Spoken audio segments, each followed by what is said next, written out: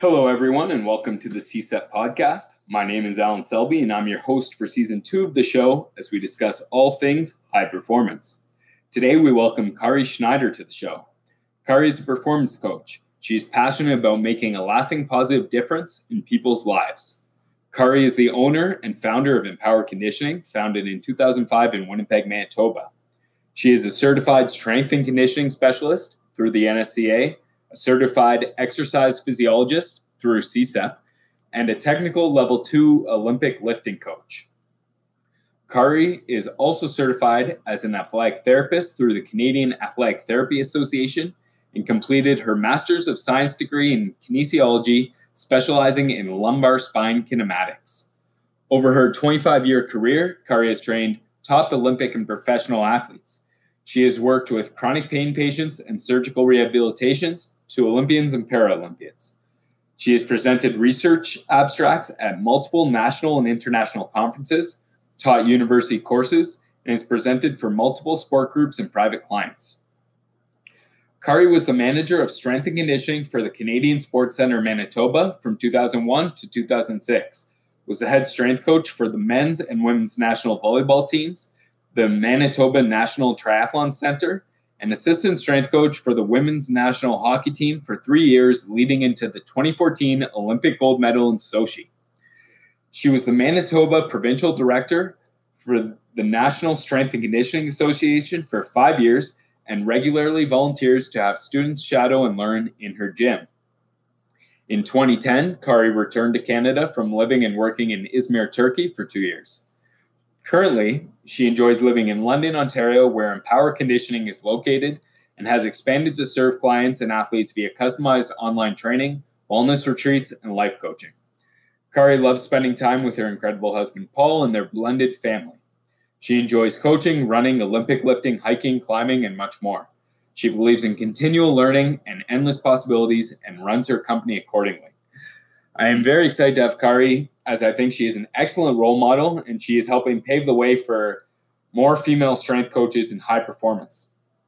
Kari, welcome to the show.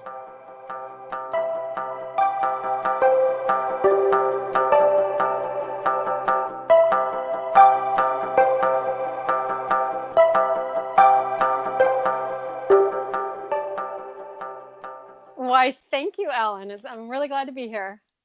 Yeah, I'm excited to have you on. I'm glad you reached out to me. So actually, Kari reached out to me via LinkedIn, of all places, and I listened to her podcast. It's phenomenal.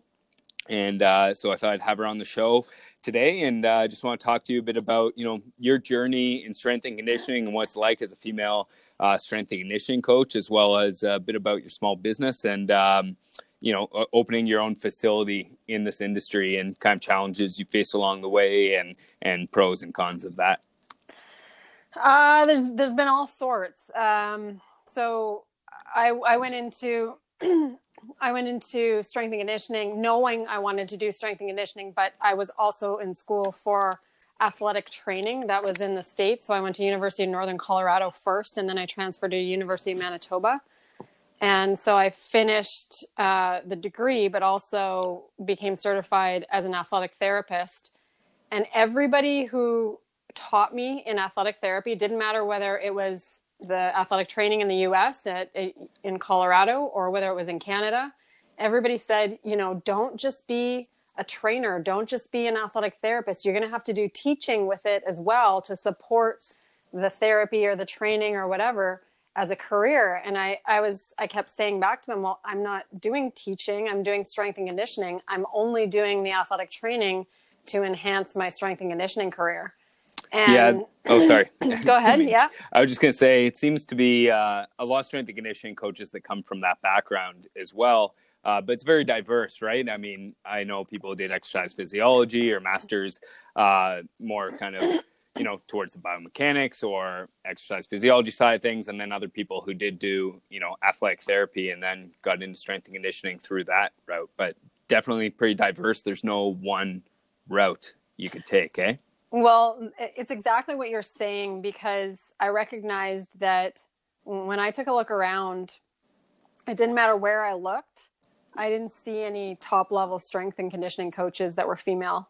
And so what you're describing is exactly what I did, but in all realms. So I became a certified athletic therapist. I taught in university. I taught anatomy. I taught exercise physiology. I became a now clinical. I used to be a certified exercise physiologist. I got my master's degree in biomechanics and lumbar spine kinematics, and, became a first responder. I am a technical level 2 Olympic lifting coach.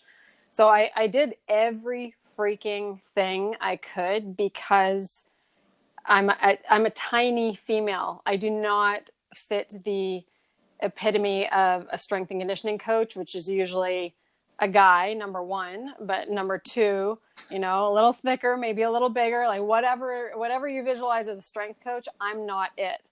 And so I did everything because that's what my goal was to be a top level strength coach. I did everything I needed to do in order to not have any reason why I wouldn't either know more or have more experience or be able to do the job to the top level, to the best level.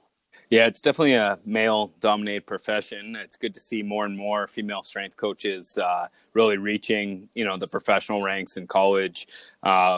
So, yeah, I mean, it's definitely, I'm sure you face many more obstacles than, a male counterpart would in this field. You want to talk a bit about kind of, obstacles you faced along the way? You touched on how you overcame them, but maybe some other obstacles you had to overcome and how you did that. Well, I mean, I became the head strength and conditioning manager at the Canadian Sport Institute in Manitoba. So you're familiar with it, I'm sure, through Calgary. Yeah. And so I was the head strength coach, manager of strength and conditioning at the CSI Manitoba for 5 years, and was working with a number of national teams there. But it could be a little thing, like a big thing would be that maybe my opinion was overlooked initially until somebody got to know me or my expertise. Whereas I knew my male counterparts would be given the benefit of the doubt before their reputation was in place. So My reputation had to really be earned before I would automatically be given the attention for my expertise.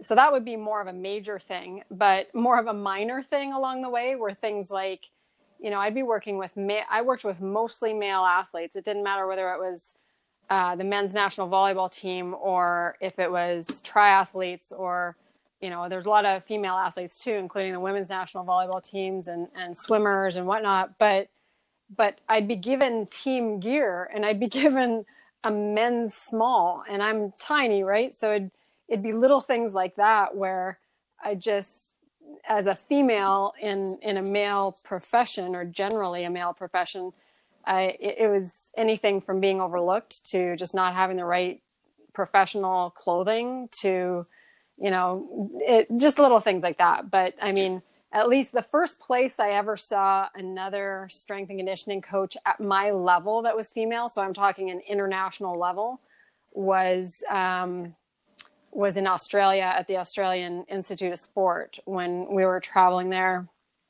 in 2003, I think. And I'd never come across another strength coach from any of the other international teams, any other, even university level teams that was female. And so there was one there, and it just was a moment I remember back in 2003, because I just thought, okay, I'm not the only one that exists out here, and there are more out there, and there will be more. So it was good that way. Yeah, I mean, you're seeing more and more for sure. Like Andrea Hudi and college, and then there's Tina Murray in the NBA. Mm-hmm. There's, I believe, one more in the NBA as well. So it's great to see. Obviously, you'd love to see more. What advice would you give to, females who are starting out now in this field who, maybe don't quite have as many obstacles as you might have overcome, but still definitely, trying to make it in more of a male-dominated profession? I would say, I would say practice what you preach, because there, there's a lot of professionals out there. It doesn't matter what the field is. It doesn't necessarily mean it's strength and conditioning, but there's a lot of professionals in any field out there who become very knowledgeable in their field and kind of stop walking the walk, and they're only talking the talk. They don't necessarily do the things that they're coaching. And as a female especially, I would say, if you're going to be coaching Olympic lifting, well, you better be working on that yourself and understanding the biomechanics or understanding the phases of the lift. If you're going to be coaching on energy systems, then hopefully what those feel like, whether you're in a max anaerobic state or whether you have had to do something that's more endurance based. So just to understand the elements, not only from a theoretical standpoint, but also from a practical standpoint, then that makes a huge difference for the athlete to be coached by you and to be respected by you, because they need confidence in your experience, not just your expertise. Yeah, and I think that goes obviously for male strength coaches too, right? In terms of, somewhat looking the part. I don't think you need to necessarily be super jacked or the fittest guy of everyone you train, but Yeah. you need to show that, you're capable in doing it. So I agree 100%. It's definitely important to walk the walk. Let's shift gears a bit here and talk a bit about your business. A gym in London, Ontario. You want to talk a bit about kind of how you got into the private industry and some challenges you faced along the way there? Yeah. I opened Empower Conditioning back in 2005 in Winnipeg, Manitoba. And the reason I did at the time is, if anybody's familiar with what the University of Manitoba gym used to look like, it was basically called the Gritty Grotto because it was this dirt basement training facility. And it flooded. It flooded so badly that any of our national athletes who were supposed to be training at the university we were wandering around trying to find places to train. We were training at a closed down military base. We were training at some, high school gyms. Wherever we could train, we were training in this, and it was prep time for an Olympic qualifier. And I got to the point where I was so frustrated, and knowing this was supposed to be international level sport, and Canada being one of the top countries in the world economically and in so many categories, wasn't going to be able to compete internationally if we couldn't train properly. And so I was really frustrated, and I ended up with, next to nothing, opening a almost 6,000 square foot facility that was wide open, Olympic platforms, lots of space to move, dumbbells, lots of free weights, spin bikes, stuff like that. Really, it was way before its time. This was back in 2006 is when I opened, early 2006, end of 2005. And this was before its time. This was before any functional training center existed. There wasn't any, this is before there was turf on, a box gym or a Good Life or places like that.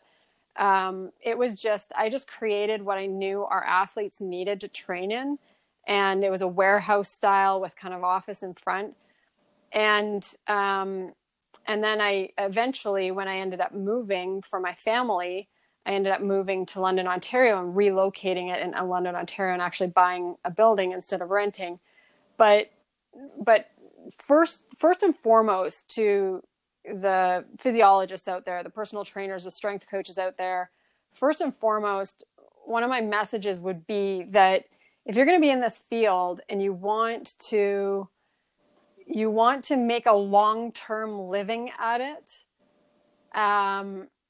more and go beyond what the typical capped ceilings are, then you should have an entrepreneurial bone in your body, because otherwise there are so many hard caps once you get to top level of sport from a pay standpoint, that it's worth your while to look into having side contracts or something else that's somewhat entrepreneurial aside from your maybe salaried position, if that's where, you're in. Like, if you look at you're working with a professional team. If you look at me, I was working with national level teams. And ultimately, when I opened my gym, I knew this. I knew that the contracts I would be getting from national level sport or individual paying national level athletes is so little. Canadian athletes tend to have so little, except for the sport of hockey, if you're a pro hockey player. But most other high level athletes in Canada make that I knew I couldn't sustain a business on that, because most of them are dependent on carding. They're dependent on just small amounts of money from their sport body. And so I knew that I had to combine the concept of athlete training, but also client training. So my overall mission was that excellence in sport inspires others, inspires activity, inspires excellence, inspires so many things in other people. So that drew to me private clients who tended to be either ex-athletes in business. So it might have been, somebody who used to play university hockey, but now they're in business and they still want that structure and drive and accountability and push. And, or it might occasionally draw the lifestyle person, the weight loss person, but still the mentality, it was drawing people who wanted to train like an athlete. It was drawing people who wanted a harder push than your average gym and your average personal trainer. So that's what my gym ended up becoming, this environment for athletes and people who weren't athletes or who used to be athletes who wanted to still train like an athlete and have a higher level of coaching, a higher level of expertise than your average, maybe personal trainer with a weekend certification. So they wanted a top level coach and in a high performance environment. And that's what my gym became. And I've actually recently, as of tomorrow, am closing my physical gym doors and transitioning completely to customize online training programs, retreats, destination retreats, corporate coaching, and workshops for teams and businesses. So it's been quite the evolution. Wow. Was that COVID inspired, or was this in the works before it? These actions were in the works before COVID, but the timing was crazy aligned, I guess. I was still planning on being in the gym for I still had a couple teams and some private clients. So, and I'm actually going to build a little home garage gym that I can still see some individuals here and there. But I'm switching primarily to mostly other types of larger group work in person or online work that way. And so it was in the plans pre-COVID, because I had to sell my building and all that happened a couple months ago, but we still had possession until tomorrow. So it's been quite the transformative evolution, but it's all about, from a business standpoint, it's very hard to scale when you do only in-person work, and there's only so much of your time. So the only way that you can have more time freedom, especially when you have a family, and this is the harder part for women, in that I'm not saying at all that men don't want to be with their families, because they do, but with women there, especially if you have children, there's a different type of demand and it becomes very challenging. And so if you want to still earn and you want to still run your business and you want to still practice your craft, then a business side of things needs to be scalable. And so when you only have so many hours in the day, the only way to make more money is to keep upping your rate. And I basically got to a point where, I won't see a person in person for less than $150 an hour or more. And I can't keep upping my rate. I don't want to. I can't see the types of people that I want to see. I want to see all people. I don't want to just see people who have money. And so I had to figure out a way to scale differently so that I can help more people and make it affordable, and also, still offer my services. Yeah, I mean, definitely hard to scale when you are the product, right? I mean, Yeah. most like you could hire people under you, of course, but then, if people are coming because they specifically want to see you, you only have so many hours in the day, so that's got to be, yeah, definitely tough. I have a couple friends who opened up a gym about 5, 6 years ago. I know their hours, they were working like 5 a.m. till 9 or 10 p.m. pretty much Yeah. every day. Yeah. So I imagine this will be a bit of a lifestyle change for you, being able to work from home and not having that overhead. You probably won't need to work as many hours physically, whether it be making programs or training people. You could probably scale that back a bit as well. No? Yeah, well, yeah, and it's shifting it a lot. Like I'm putting a lot more hours in, but it's creating content that is that I believe is life changing from a physical and mental standpoint for people's wellness, health, and performance. But it's so I'm putting a lot of hours in more creation. But yeah, it's a different exhaustion because I would be so wiped from being in the gym so many hours. Even if I had coaches and employees, and we would get students from the college to shadow every semester for them. But I was spending so much time managing other people, and that's what I love is coaching and transforming bodies and lives. That's minds, bodies, and lives. That's what I love to coach and transform. And I can't do that if I'm managing people and doing a whole bunch of admin and all of those other things. And I was fine with doing that for a long period of time, but it had its price. Let's put it that way. It was challenging, but I mean, it's the love of what you do. And that's where I've seen a lot of people in this industry, if they have their own business, they're trained in physiology and biomechanics and strength and conditioning, and they're not trained in business.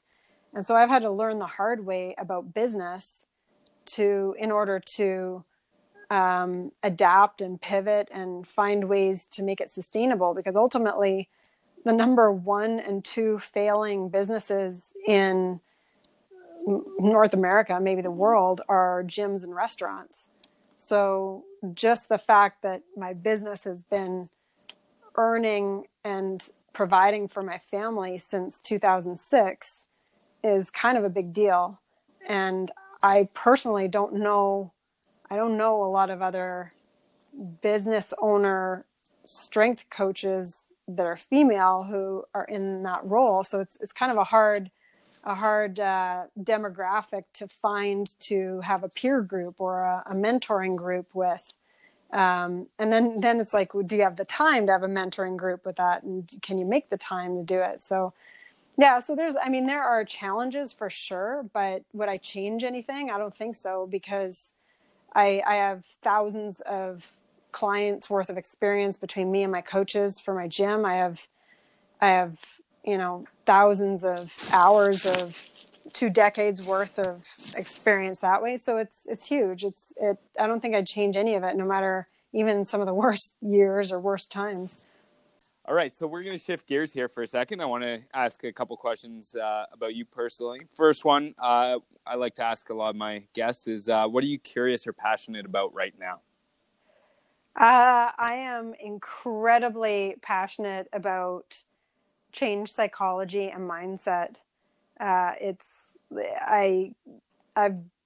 been really deep into this for the past few years, and it's because I discovered that I could keep up leveling my skills in Olympic lifting or physiology or biomechanics, and it didn't matter if that athlete or that client didn't have the mindset to change. If they weren't thinking the way they needed to be thinking to get the next result, then you could keep putting them through the right things and they'd be holding themselves back mentally. So that change psychology, that's been firing me up for a while. Yeah, I think that's huge. I mean, I used to work, doing personal training, and see a huge range of motivation amongst clients. In the pro level here, I think it's guys are generally a little bit more self-driven. You don't need to, use as many techniques to try to get through to them to work hard necessarily. There's, the odd case here and there, of course, but they made it to this level because they're inherently hard workers. Whereas I found, especially with personal training or younger athletes, there's definitely, that's more of a challenge to overcome for sure. So I think that's a huge piece that people should really read up on and start implementing. Next question for you here. What are you reading right now? And do you have any good book recommendations for our listeners? I am reading right now a book called Range, and it's by David Epstein. Epstein, I don't know. So Range, that's what I'm reading right now. I read recently, so I'm probably, a third in on this one. And it's good. I like it a lot because I like things that have a lot of research-based or research references, but also real-life application. Yeah. So I like that. And then I read recently because just there's a personal connection with, if you know, Dr. John Berardi. Yep. His book just came out not long ago, and I just finished reading that prior. But it's literally, if you're a strength coach, a personal trainer, or a physiologist, it is a how-to guide step by step in what you need to do and who you need to be and steps you need to follow in order to really be effective as a career in the health field or the fitness field. So yeah, that one was good. Heard great things about that one. Range, I think you're like the third guest to recommend that book. It was definitely, really? Yeah, it's a good one. I really like that first chapter on Tiger versus Roger and talking about early specialization versus later specialization. I thought that was really well done. Today's PDC code word is empower. Please log into your CSEP portal account and use the code word empower to claim your professional development credits. So here's one of my favorite questions to ask our guests is, what is something you've changed your view on in the last 1, 5, or 10 years? It's what I alluded to earlier, and it also ties into this book as well. And that is that I used to think that the more I knew about a particular topic, the more that would help my expertise or my craft. And in fact, what's helped me more and my clients and athletes more is the range of experience that I've accumulated I've been doing this for almost 25 years.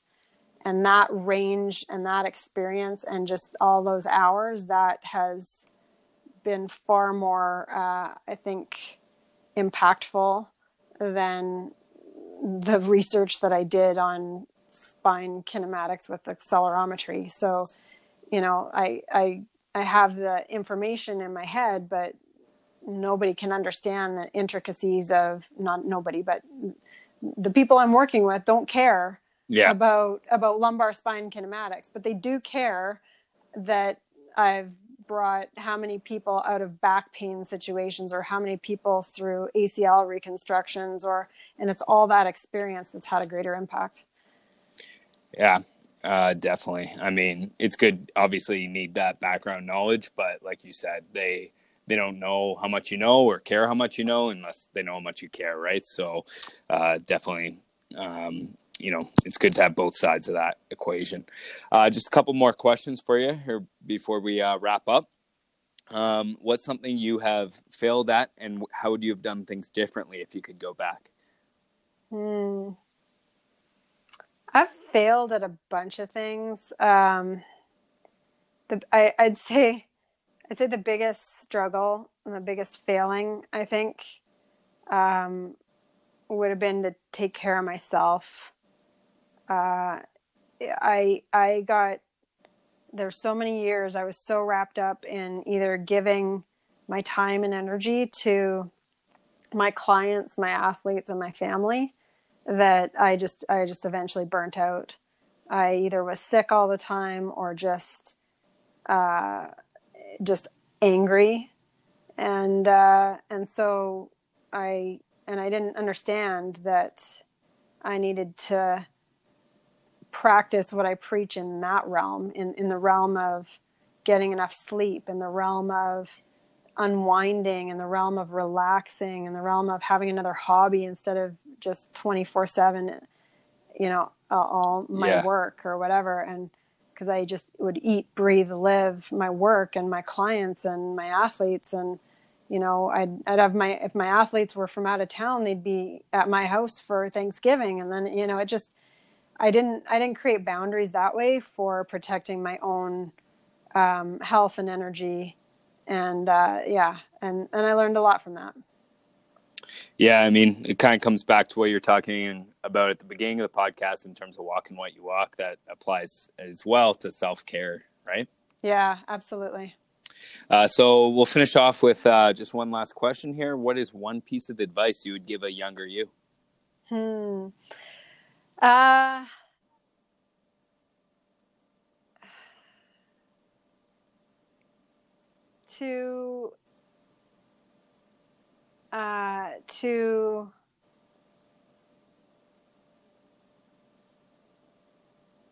That I don't have to try so hard, and it's going to be okay. I like that. Yeah. All right. Well, thank you very much for your time today. We really appreciate it. It was great having you on the show. And really appreciate you taking the time to talk with us and hopefully, mentor some young female strength coaches here looking again to the field who need a good role model who's had quite the pedigree of success over her career. So I think, you're a fantastic role model that way. And how can people get a hold of you or reach out? We're on, I'm on Instagram on Empower Conditioning. We have a private group called The Empowered on Facebook and Empower Conditioning page on Facebook. And info@empowerconditioning.com will get you an email eventually to me. And LinkedIn too. We're on LinkedIn, Kari Schneider or Empower Conditioning. You'll find me on both those spots on LinkedIn. And we appreciate, when I say we, I mean my business, but also my husband, because we've got a podcast and we look forward to learning more about you as well, Alan, because you're in the field and you're doing the things, and we want to be able to share that to our audience as well. So we've got a podcast called the Empowered Athlete Podcast. Yes, I'm looking forward to being on the show, and for our listeners who want to hear me speak a bit, you could tune into that. And also you have some great guests on that show. I was listening to the Simon Whitfield episode last week. Always been a big fan of him. I remember watching him win gold in Sydney when I was a kid. And it was just so inspiring. So highly recommend that show for our listeners. Empowered Conditioning Podcast. Amazing. Yes. Well, thank you so much for having me on, and can't wait to talk to you soon. Yes. Thanks. Take care. Bye. Bye. I hope you enjoyed that interview with Kari Schneider. If you did, please subscribe to our podcast and rate it using whatever streaming service you are listening on. You can also share this podcast with friends, connect with us on social media, or by email. If you have ideas for future episodes, topics you want to hear about, the contact links are in the show notes for each episode. Thank you so much again for listening, and we'll see you next time.